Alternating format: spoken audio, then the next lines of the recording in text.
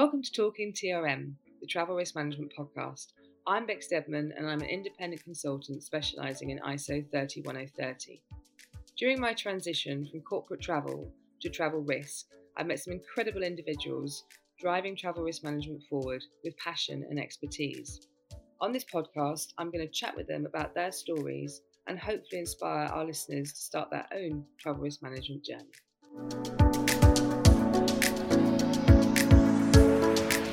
Hello and welcome to another session of Talking TRM. I'm Beck Stedman and I'm an independent consultant specialising in ISO 31030. During my journey, I've had the opportunity to meet several different people in lots of different areas that travel risk as an umbrella covers. And during these podcasts, I'm asking them the same three questions, because what they all have in common is an underlying passion and generally a story. There's a reason why they're in this space and they're making the changes that they're making. So as people begin their journey, we're hoping that these conversations are going to help. So today I am very excited because I'm joined by a really good friend of mine, and I am saying friend, I'm not even hesitating on that. Yep. Sara McKenna from the Continuity Forum. And we met we were just talking about it offline, but I think 2020, when Russell basically found me and asked me to start sort of doing some work, and then introduced me to yourself and to obviously the lovely Vanessa, who we've done a podcast with too. We have. So yes, when we'll talk about a little bit more about that, but that's kind of where our background is. Yeah. So without further ado, Sara, let's let everyone know who you are and what you do, and then obviously that will talk about how we connected as well. Sure. Well, as you said, I'm Sara McKenna, and I'm the program director here at the Continuity Forum. And I always like to say that my role is fairly self-explanatory. I direct the various programs that the forum undertakes, and that can range from small and simple research programs on specific risk-related areas, and can go right up to major events and seminars, advising governments and that sort of thing. And it's quite exciting work, actually. And it also means that I work on an international basis. The only downside to that is that my working hours are a bit fluid, but it does mean that I get to work in some really, really interesting areas. And I've worked in the area of standards specifically for a good few decades now. And my first experience was taking a company through ISO 9001, the quality standard.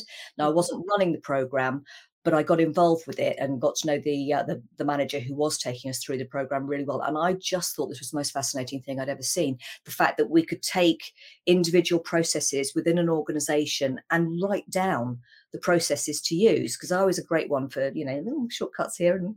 But actually realizing that if you want to make sure that everybody is able to work at the same level as the sort of best in the organization, having a standard to apply to the organization is a really, really good way to go.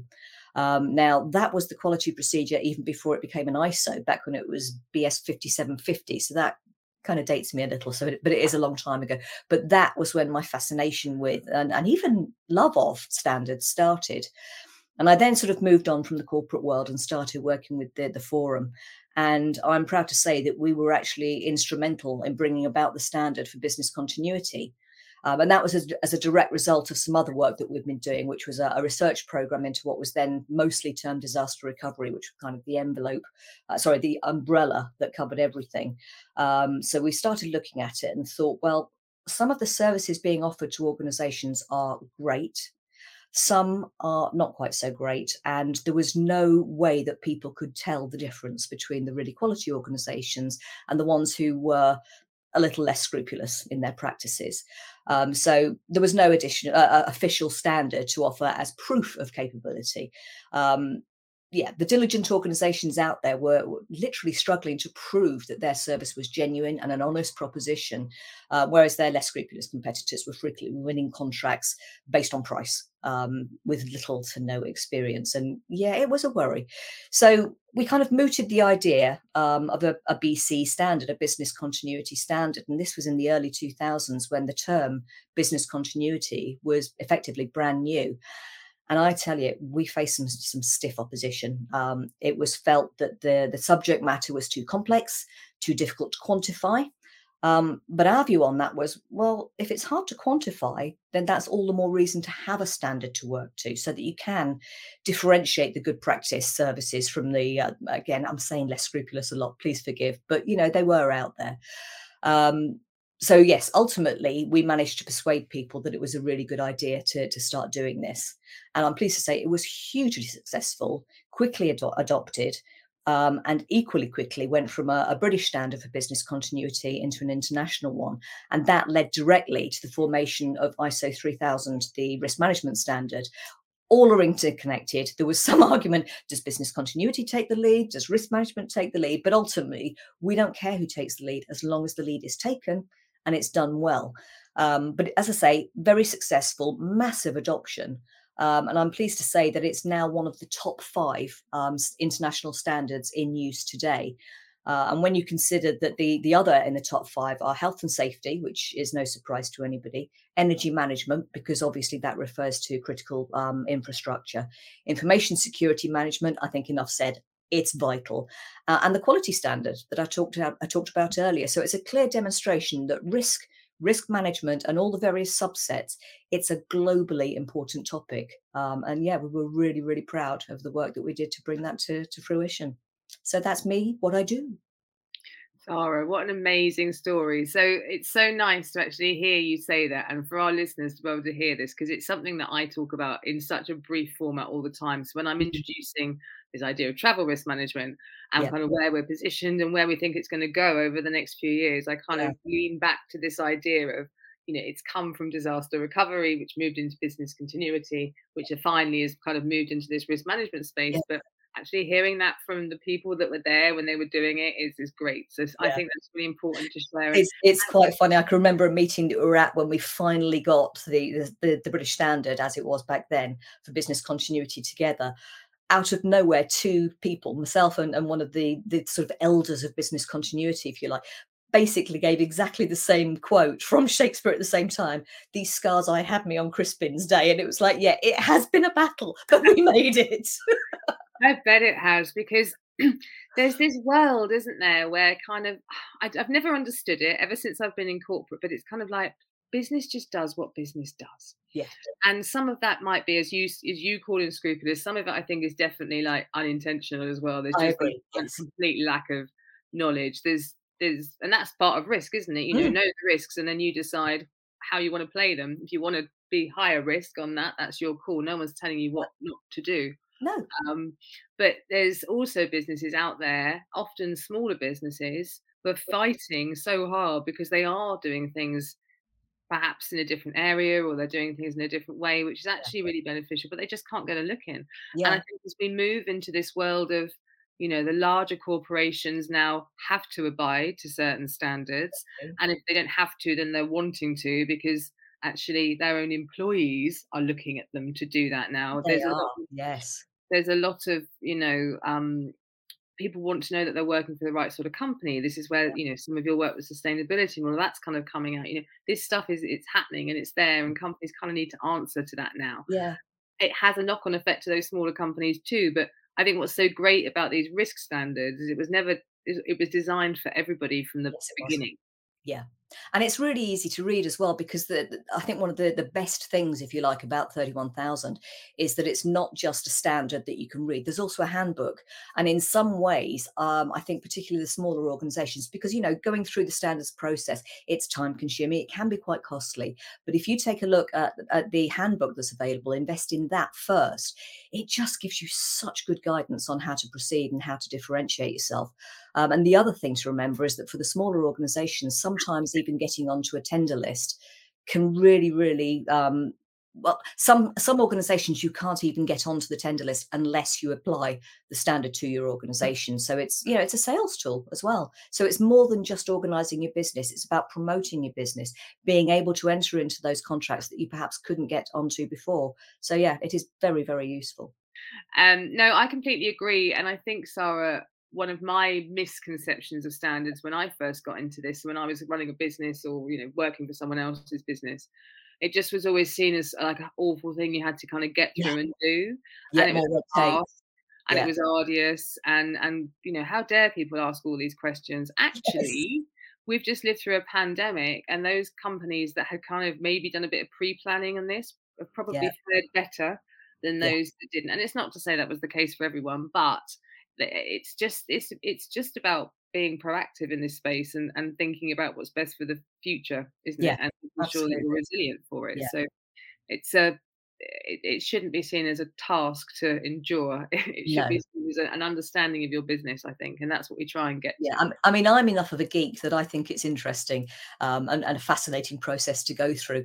But I have been really pleasantly surprised by so many people who do have that mindset, "Oh, yeah, more red tape, more tick boxes I've got to go through," who've actually found out areas of their business that are really, really good that they've never really spotted before. And it's an ability to then promote that because they found it through their risk management processes. And that happens more often than you might imagine. So, yeah, it can be really, really hugely beneficial.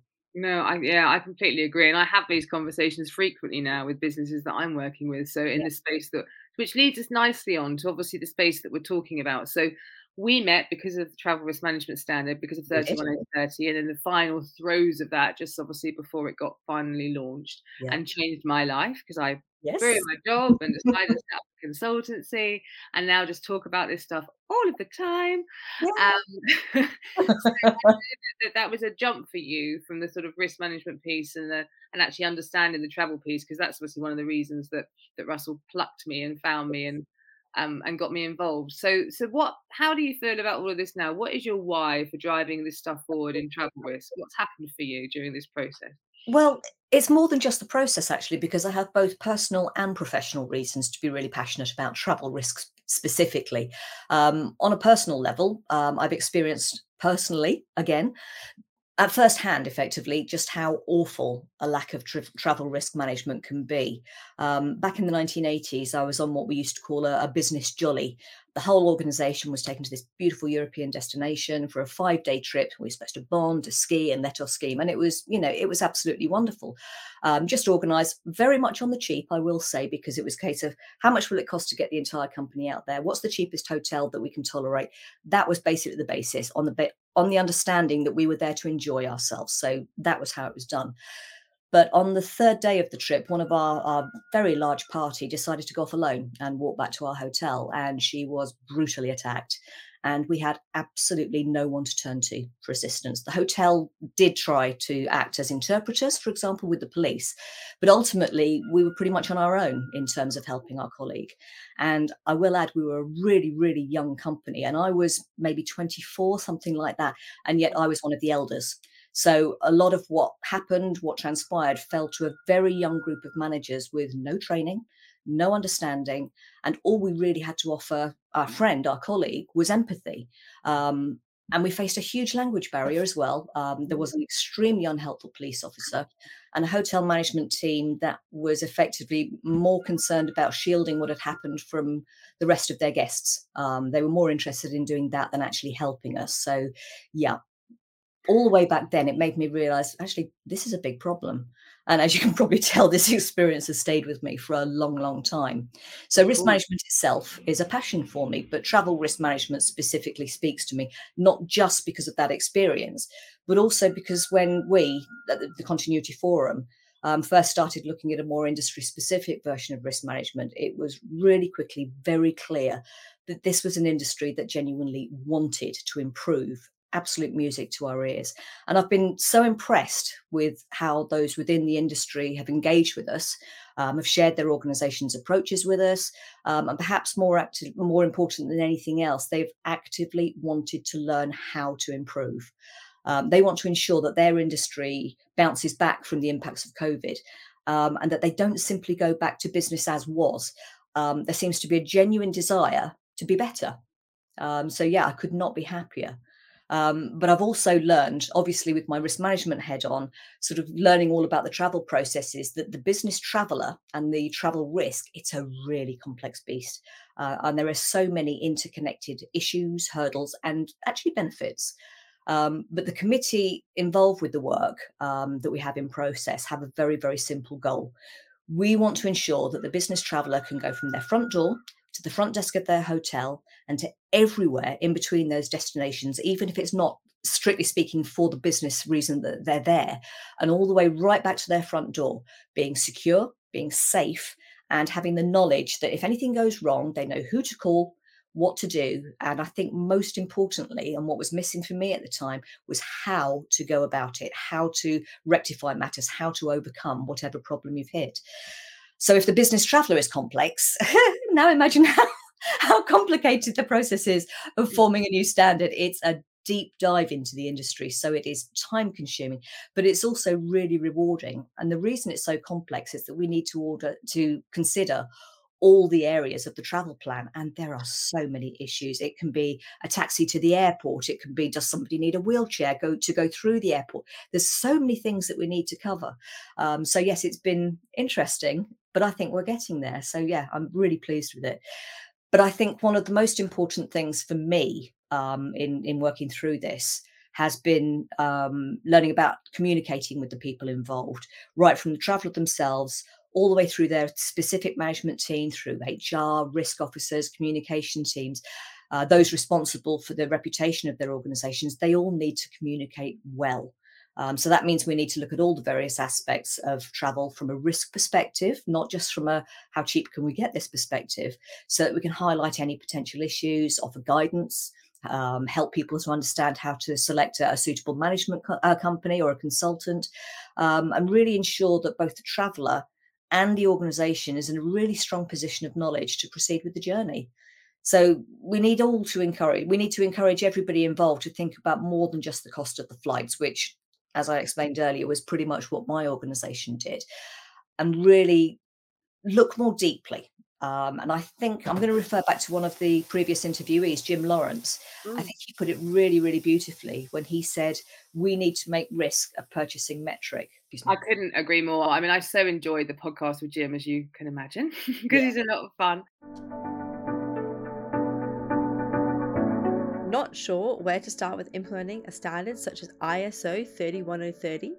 A gap analysis exercise from Ascent Risk Management is the best place to start. Our expert consultants will take you step by step through your chosen standard and highlight any weak areas. This can be conducted remotely, and the results of the gap analysis can form the plan for your targeted project. Contact Ascent today at www.ascent1, which is ASSENT1.com, and booking your gap analysis today. This idea of making this of something that actually people should know about and make it into a category. We've done this on a tender just recently with a client I'm working with. We think we've possibly done the first travel risk management solutions microservices, long Nice. title, RFP, to do exactly this, because it's not just about high risk destinations, is it? No, It's it's not not. just about, it's about covering for everybody in every eventuality. And I know that you're pretty passionate about that side of it as well. So maybe you can explain a bit more. Yeah, absolutely. I mean, it's another one of those issues that is critical to me that I'm really passionate about is protecting specific travellers, and I don't like to call them vulnerable travellers because it sounds a bit patronising, but there are specific travellers who have risks that others don't face, and that's whether they're women travelling alone or those from the LGBTQ community travelling to less tolerant countries. We need to consider the traveller's health, whether that's physical or mental, but what that does do is it means we have to ask some difficult questions.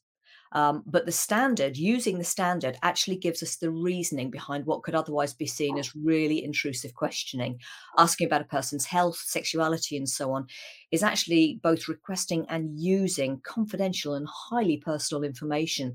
So it has to be done with the utmost care. And the standard lets us demonstrate that we are acting with their best interests at heart, and why, offering the why behind these questions. And it lets us ensure that their business and personal self is protected, while at the same time assuring them of confidentiality. That to me is one of the most important areas. Thank you, Sarah. I'm smiling because I completely agree with you. I think, Sarah, thank you so much. I think that the journey that I've been on with you, and I think just to pick up on some of the things you talked about, how I think let's recognise how welcoming the travel industry has been. I think that's so important, and it Very much so. continues to be. Yes. And this kind of awareness, this understanding that they want to learn, which is wonderful. I sometimes get frustrated because I feel from my perspective that actually it can be moving a lot faster and it's really important. But you see Yeah. it from the other side, which is how other many industries you've worked with, and it's not been as easy as this at all. Yeah. It's not easy. I wouldn't go that far, but it is easier. And I think the enthusiasm that we've seen from so many different types of organisations, so many different sizes of organisations, I think it's very telling that this is an industry that wants to learn, that wants to do better. It's golden. Yeah. Yeah, no, and I should just appreciate that perhaps rather than be on at everyone all the time. That's my role, so it's okay. So okay, Mm, that leads us really nicely on. I think so. You talked in such a well-rounded area about all of this, and thank you because for me there is just so many different avenues and so many different parts that this covers. So let's just talk about now for those people that are just beginning to kind of get into this. They're just beginning to think, oh, actually, should I? mm. What advice? What golden nuggets? I'm pluralizing because I think you may have more I than one do. you can offer.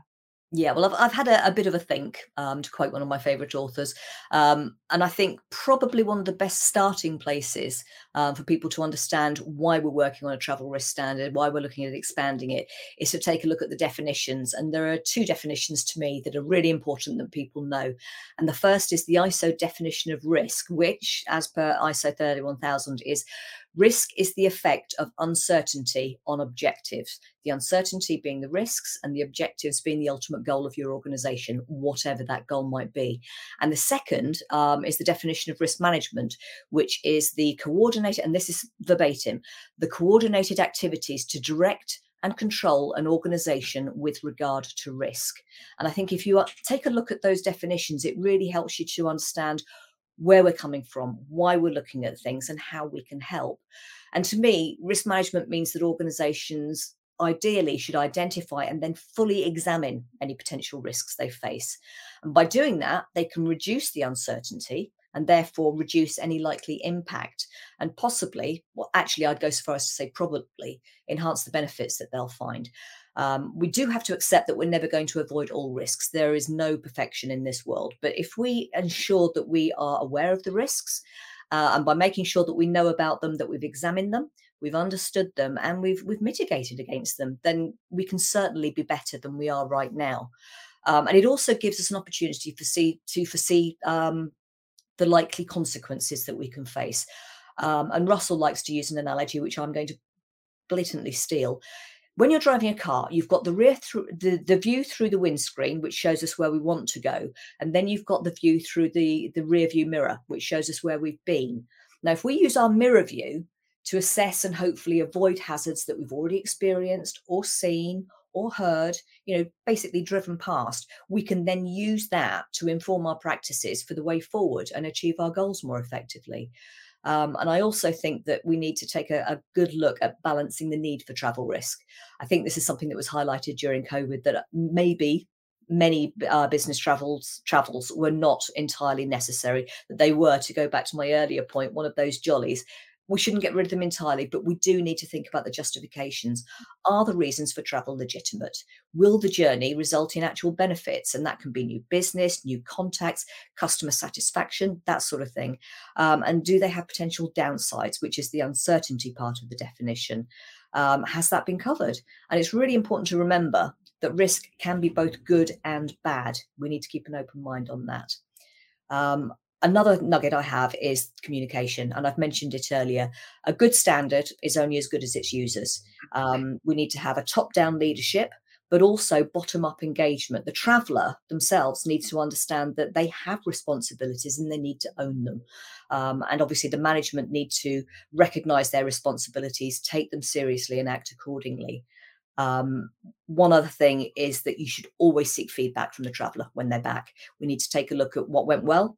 Did they face any major problems or even minor hiccups that were more of an annoyance than anything? Even if it was just a minor annoyance, can we avoid that in the future? And we can learn from those. And most importantly, we can improve our processes and policies for future business travel. And I think my last nugget is a phrase that I've heard quite a lot. And I can't remember who said it. It might even have been me, but it's basically deal with it while it's a risk, not when it's a crisis. Beautiful. I mean, I've hardly said anything in this podcast, and I've loved every second. Sorry. I know, Sarah. This is what I wanted. And so the knowledge that this lady has and the journey that she's been on is just so worth sharing. And it's exactly the essence of why I wanted to put this podcast together, Sarah. Thank Thank you. you. It's all about proactive. I think we have to understand that we live in a world where things are overly complicated, people are overly complicated, and things are going to happen. Yeah. And I've worked for numerous companies that, have said things like, well, you can just never plan for everything. What's the point of planning for anything? And Yeah. I get it. I hear that a lot. But it's not gonna help us move forward and pass. And actually, when something happens and it affects human life Yeah. or an asset, but generally Mhm. a human life being the most important, no, there's a moral obligation here to do better, and Yes. and that's what and a legal obligation, quite frankly, Yes. but a moral obligation. And that's obviously why we work in the space that we work in. And I think everyone can probably understand why when I met Sarah, I was like, oh, okay, how am I going to make this work? How am I going Yeah. to basically be with her constantly? Which we've managed to do We have. virtually quite a lot. So it's nice. Um, Thank you, Sarah. I honestly wouldn't be here without you and the other people that I've met along my journey. So it's been incredible. And I'm so excited because I know that we're at the beginning of a journey for maybe the next decade Yeah. and we've got so much more to cover. Oh, we're gonna be together for a while. We are, aren't we? Yeah. Thank you so much. Just to everybody, you've been listening to Beck Stedman and the wonderful Sara McKenna from the Continuity Forum. You've been listening to Talking TRM, and we will be back soon with another episode. Stay in touch. If you want to subscribe, the details are below. And if you want to contact any of us, our details are at the end of this podcast on screen. Thank you very much, Sarah. Thank you to our listeners, and we will be back soon. Take care.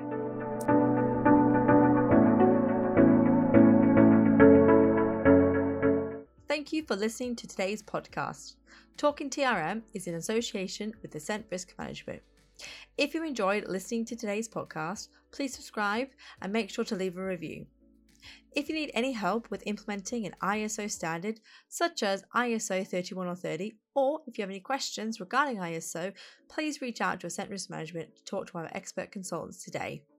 We can be found at www.ascent1.com. We're also on Facebook, LinkedIn, Twitter, and Instagram, and links can be found in the show description. This podcast is a Clemark Studio production and was produced by Jessica Ingalls.